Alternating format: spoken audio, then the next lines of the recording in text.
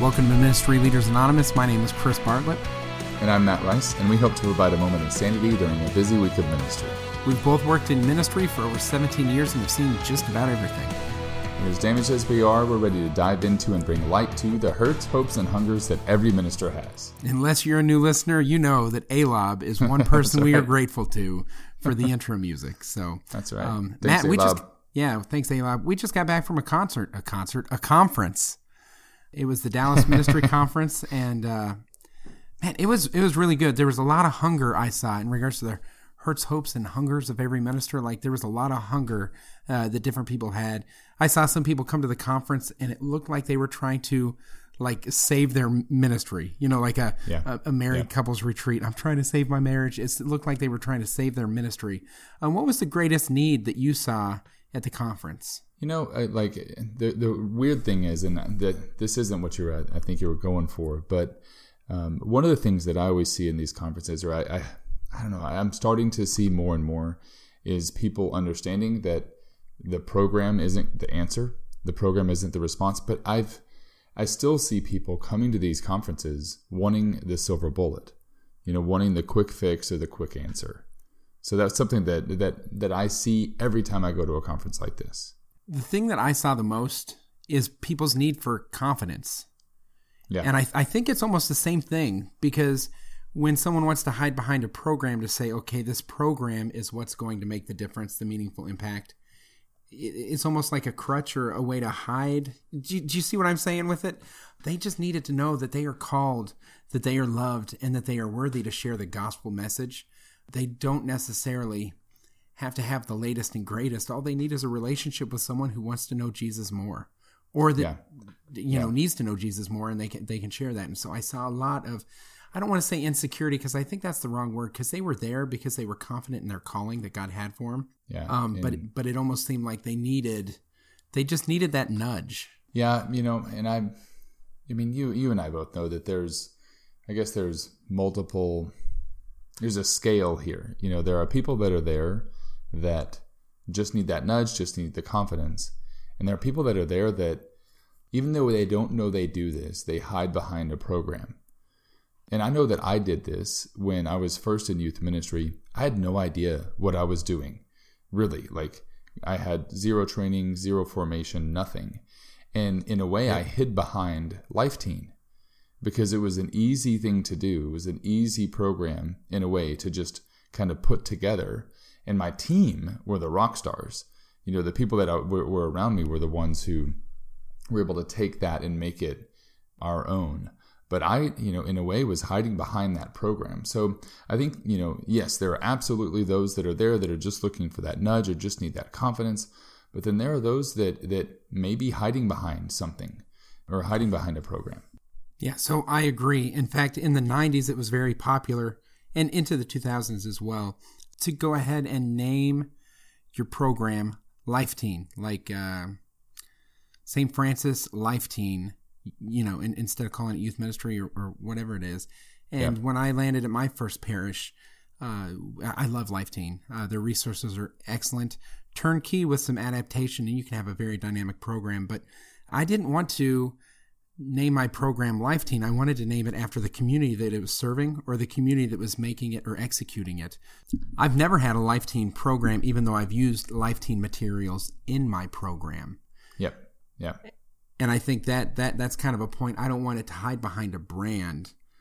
The gospel can't necessarily be branded, although there are a lot of programs that effectively share it, that better showcase it, and things of that nature. And I don't mean to say this or to bring it up to make anyone feel guilty or to, like, cause anyone to feel shame. I bring it up because very often it's that lack of confidence or the lack of experience or whatever that causes us to take kind of the comfortable route, causes us to choose a program over diving a little bit deeper into that relationship with Jesus that's really going to make the difference. Right. And I've helped develop programs, and it's really more the process that the program showcases and the program itself that creates the bandwidth for the successful transmission of the gospel. Yeah. Does that make sense? It does. So at the conference, you mentioned that programming is not the answer. Now, we were at a parent session together. We were leading the parent session, and one of the things you mentioned is programming is not the solution or the answer. What's the question when we talk about programming not being the answer? So what I would consider the question, a lot of people were walking into that session wanting ideas, wanting answers to the question of how do we reach parents beyond the pew? Because that was the name of that whole session, was reaching parents beyond the pew, and they wanted to know how to do that. And so my response to that was that it's not a program that's going to do that. It's going to be relationships that do that. The number one relationship being our relationship with Jesus and sharing that relationship with other people through a relationship with them. Because unless we have a relationship with them, we are not going to be able to effectively share the gospel with them. Yeah, amen to that. And so really, you could throw a program or a book at someone, and there's some great books out there, but a book is not going to change someone's heart. A program is not going to change someone's heart. And if you hand a book to someone, probably you handing it to them and journeying with them is going to make the bigger difference, the bigger impact than the content of the book, processing it with them. But program needs to be a context for conversion, not the vehicle, not the sole vehicle of conversion. Absolutely. That, and the context for that, but then also not really the context for the relationship, because that doesn't sound right. But like the relationship, in a way, to build a relationship, you need something to do. And maybe the program is just what you do together to build the relationship with them. Yeah, I would agree. And the reason why I would agree is because I've seen conversion happen in people on mission trips, on retreats, and at religious education nights or faith formation sessions. And so it's not necessarily the vehicle that's the turnkey solution, but rather the shared experience to where there's vulnerability and life being shared that ultimately leads to an openness, and that openness makes space for Christ, and then the conversion can take place. So if it was just mission trips were the only way to convert, that's all we would do. If just saying a certain prayer was the way that we would convert or get saved, that would be all we would do. But the thing is there's a variety of ways to reach people, which is why I believe that every ministry should have a variety of programming in order to reach people in different ways, and programming again becomes the context to reach those people, not the vehicle of conversion. Yeah, and so when you say varieties of programming, what do you mean? So, for example, some programming needs to be kind of the on-ramp, ministry of hospitality. Maybe it's a dad's ministry where they go ahead and they watch football together. I think that's great. You know what I mean? Sure. There's a group that meets a little bit deeper for fathers that talks about people that struggle with pornography. Yep. Do you see what I'm saying? And then there's a men's group. There's also the Knights of Columbus, which is a men's group, a men's ministry that is more service-oriented. And so there's different ways. If you're at a certain parish or in a certain community, depending on where you're at, you might be the one that just wants to have a beer and watch the football game. And and then you could join the Knights of Columbus, because they're always, after their meetings, oftentimes they have a cooler of beer. And they have fellowship. That's good. That cooler changes lives, But I guess that's what I'm saying is there needs to be different ways, because people are coming from different places, and really people are different. Some people have more of a charism of service. Other people have a charism of kind of intellectual formation or wanting to learn a little bit more. You need to have on-ramps for both of those type of people. Yeah, and as you were talking, I was even thinking of different styles of prayer as well. You could, and I don't know how, well, I think every parish has enough people that if you find the people that are interested in the different types of prayer, you can do it realistically. But if the Mass, now I don't want to be whatever, I'm not going to excuse myself. If the Mass is the only form of prayer, the only form of worship that your parish does together as a community, I don't want to say there's something lacking, because that's not true. But there is, you're missing people. And you're not feeding, people. That all sounds messed up, Chris. You know what I'm trying to say. No, let me take a stab. Let me take a stab because go for it. Yeah, at Mass, we're sent forth, and all other prayer needs to flow from the Mass. But if no prayer is flowing from the Mass, then there is something lacking in that community, because there should be other types of prayer that exist outside of the liturgy. Now, they should have their source and summit in the liturgy, But if the liturgy is the only thing and it doesn't go beyond, Thank you. then there's a good job, Chris. Thank you, Matt. Yes, teamwork. So what was your point with that? I got so excited about the topic. What was your point with it? My point with that was that, as our prayer flows from the Mass, it needs to take on different types or various types of identities. You may have praise and worship groups that come together to sing and to praise God that way. You may have silent prayer and adoration. You may have liturgy of the hours. You may have all different types of prayer flowing from the Mass, but you need a variety in order to reach people where they are. Good. Yeah. And I think about Steve Covey's The 5 Love Languages. And those love languages could include the way that we encounter or seek out God's love. Yeah. So, okay. So if programming is not the answer, but rather it's a means or it's a vehicle, we mentioned a couple ways, but where can programming get in the way? Like in what ways can programming be a hindrance? I think if we are so married to a program and the way that the program is designed to be run, that we don't allow for anything to change or anything to deviate from that, we stifle the movement of the Holy Spirit. We stifle the way that God's moving in those ministries or in that session, if you will. If I have to say all of the words on this piece of paper exactly for me to consider this program or this event this night a success, then I would say that that's become too much of a crutch and it's stifling the movement of the Holy Spirit. I agree. And the flip side is I actually sat down with a group of parents who are in special needs ministry. Like, how do we get our kids with special needs sacraments and kind of navigate that area? And if the programs were the only way and there's certain people that don't fit the paradigm of the program, then there's certain people that will not get served. So the programs can't be so rigid. And so it's kind of the other side of the coin of what you just shared, is not just in regards to the presentations and things like that, but even the pathways need to be flexible and adaptable. So we recently had a series at our youth program on Wednesday nights, kind of a Going Deeper series.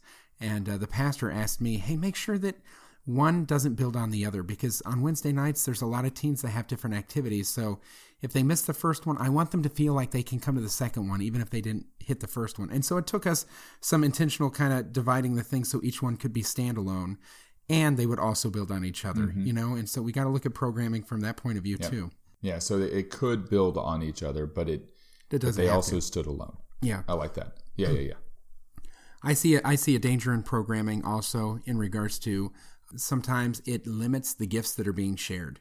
And so a person who might otherwise present dynamically feels like they're limited to the talking points that were given them, and they actually have a different approach to the topic. And that approach might be based upon their experience with the people in the program. Like whatever program you're using, they don't know Jessica who's in your program. They don't know that Becky just went through a divorce. Yeah. Like you know that, and you're the leader of the program, so you have to make sure that you adapt the program or set it aside for a night to be able to minister to the needs of those people in front of you. If there was a situation where a student at a school died and your topic is not in line with something like that, then you pause the programming in order to meet have a pastoral response.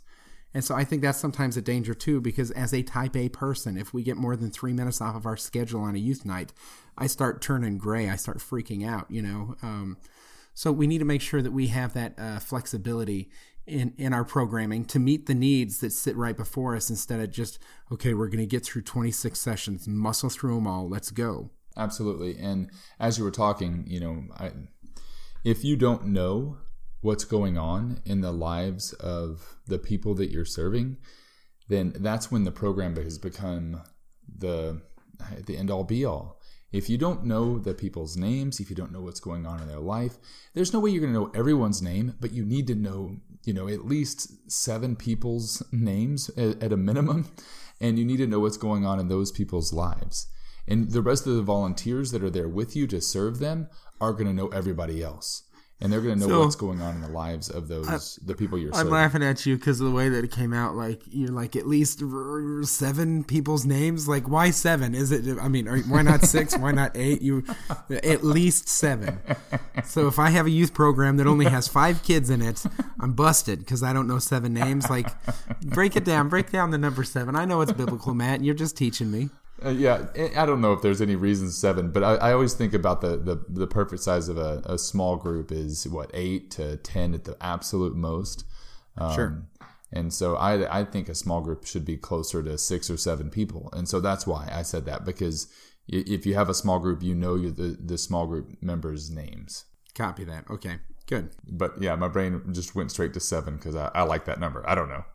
Okay, good. So 7 is, the experts say that all 2 out of 2 podcasters on this podcast agree that 7 is the minimum, the bare minimum of a number to have a successful program. Of the number of names of people you should know in your program. So then let's shift it to, programming can be a crutch. Programming can stifle creativity, but programming can also be useful. So when is programming useful, and how can we utilize it effectively?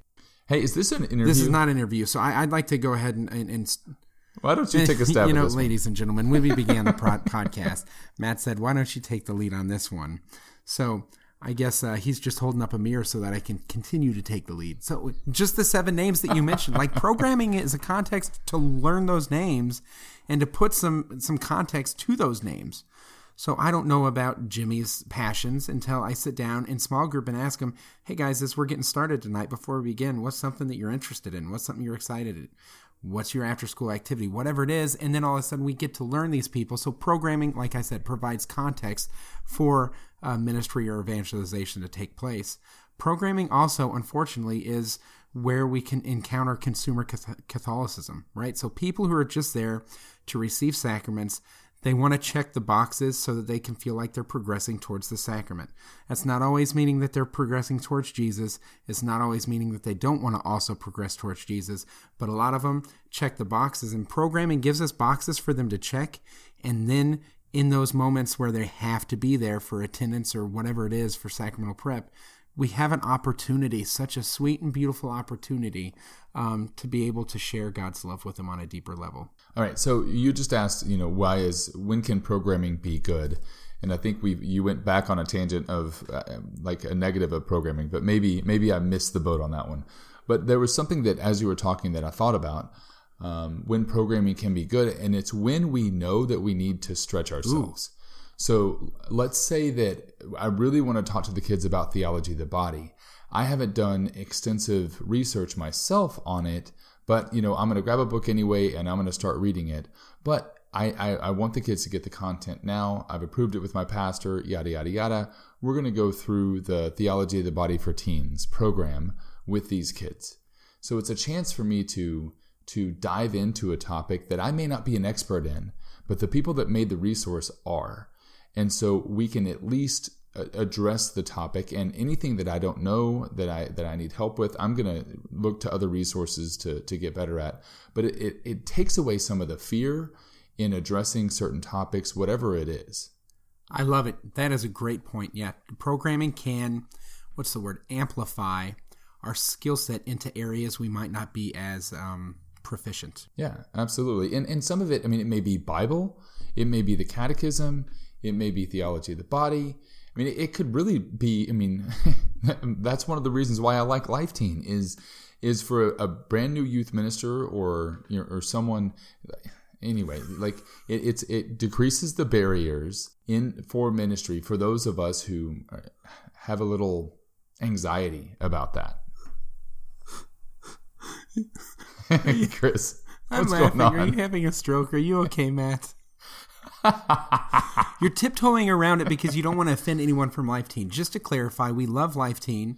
We love the resources. In fact, I applaud anyone who dares to make programming because that requires a lot of vulnerability. And I know a lot of people pray that their resource will be used as an instrument in the hands of catechists and the hands of God to go ahead and bring people closer to Christ. No program claims to be perfect. It's crazy. I'm not tiptoeing around it, because I'm afraid of offending people at Life Teen. because they're big boys. They can handle themselves. What I don't want to do is I don't want to shame the ministry leader or the youth minister who is using that. Does that make sense? I want them to know that it's perfectly fine to use a resource, but like you said, it's not the end all be all. And I would dare to say that it's necessary to use programming or resources to help ourselves be successful, because we do not know everything. Your theology of the body example was so sound, and I think that that's important for us to recognize that even if we need to use something, doesn't necessarily mean that we lose the relational context, right? In fact, it might enhance it, because they see, either the kids in your program, the adults in your program, whatever it is, they see you taking that extra effort. They're honored by it because they find themselves more worthy of love. And then they build trust with you, which can lead to that deeper conversation when you're sharing the gospel. Yeah. And I wonder if on the flip side of all this, that experienced ministers, wherever they are, RCIA, DRE, whatever, if they could ever get to the point that they are above programs. I don't need a program. I know what I'm doing. I've got this degree, that degree, and 10 years experience. I don't need a program. When actually they do, and it would be better for them to use a program because of the whole structure, the sequence and scope of why it's done the way it's done. And they may not see that. Or there may be something else that is much better about using the program than not, but we allow our arrogance to keep us from doing that because, I'm so good. Yes, but if they use the program and they don't also have lunch with one of their 7, you know what I mean? If they don't also go beyond, then all of a sudden the program is only as good as the person holding the book, the person researching, utilizing it to share the gospel. And I've seen ministry succeed in a ton of different contexts using a variety of programs because there were successful ministers, disciples behind it that were moving it forward. That's why I haven't seen yet a turnkey solution to go ahead and solve every need, but I've seen a variety of programming that can cover the majority of the needs that exist out there. And that's the neat thing about programming, is you also don't have to be locked into one program. You might have a Sunday night program that uses something different than your Monday, Wednesday, Thursday, your men's ministry, whatever it is. And so I would go back to that as programming is useful in the sense that it meets the needs of those who you're seeking to serve. Once it stops, don't be afraid to experiment.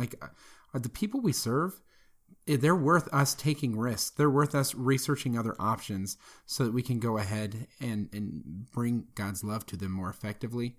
That being said, don't just experiment for the sake of experimenting. No one wants to be a guinea pig, but everyone wants to be honored with some research, Yeah, I feel like this is a really good topic, but I think we caught ourselves multiple times throughout this whole episode not kind of dancing around it, that programming is good, but it's got issues. And I don't know, that this may just be one of those tensions that every ministry leader has throughout their entire career. I mean, you and I have been doing this for 17 years, and we still use programming periodically. And there's a balance there, and maybe that's just this whole tiptoeing around all of this throughout this whole episode is exactly what it's like, using programming in your ministry, and trying to find that balance of when is it good, when should I not use it, am I using too much, all that stuff. I've utilized programming in the same way that Frankenstein was built. I've taken pieces of this and pieces of that and created something that better meets the needs of the teens that I serve. And so use what works, and don't waste your time on stuff that doesn't. But don't be afraid to test things out, and a variety of programming can help you test a variety of things out. But yeah, there is a tension. I think if there's a minister out there that doesn't recognize or try to navigate that tension, they really should. They should kind of pull their head up from it a little bit and say, okay, let's look around and see, is this programming accomplishing what I desire, what the pastor that desires to be accomplished, or is it simply I'm executing a program that's missing the mark just a little to the left or a little to the right, whatever it is. Yeah, and am I executing it just because the parish down the street is executing it, or because I feel like it's what's best for the community that I'm serving? Yeah, and that's another episode altogether, So we want to hear from you guys in regards to programming. How do you guys navigate some of the tensions that we shared regarding programming? And what's the best way that you've like onboarded new programming? That's a challenge, because you got to sell the idea, or even put to bed old programming. If you inherited a program when you came into a new position or something like that, how do you go ahead and make those transitions in and out of programming? Because remember, it's not programming that makes the difference. It's Jesus Christ in their lives that makes the difference. But sometimes I've seen people really hurt when a certain program is changed or removed altogether. So we want to hear from you guys. Absolutely. Post your questions and your info on Facebook at facebook.com/groups/MLA podcast. Tweet at us on twitter.com/MLA podcast and all the other stuff. Our website, mlapodcast.com, email mla@ablazeyouth.org. Write us a review wherever you listen to the podcast. And here at Ministry Leaders Anonymous, we believe that if you want to go quickly, go alone. And if you want to go far, we go together. All right, take some time to pray for other ministry leaders and pray for those who develop programming as well. We will see you next week on Ministry Leaders Anonymous. God bless you.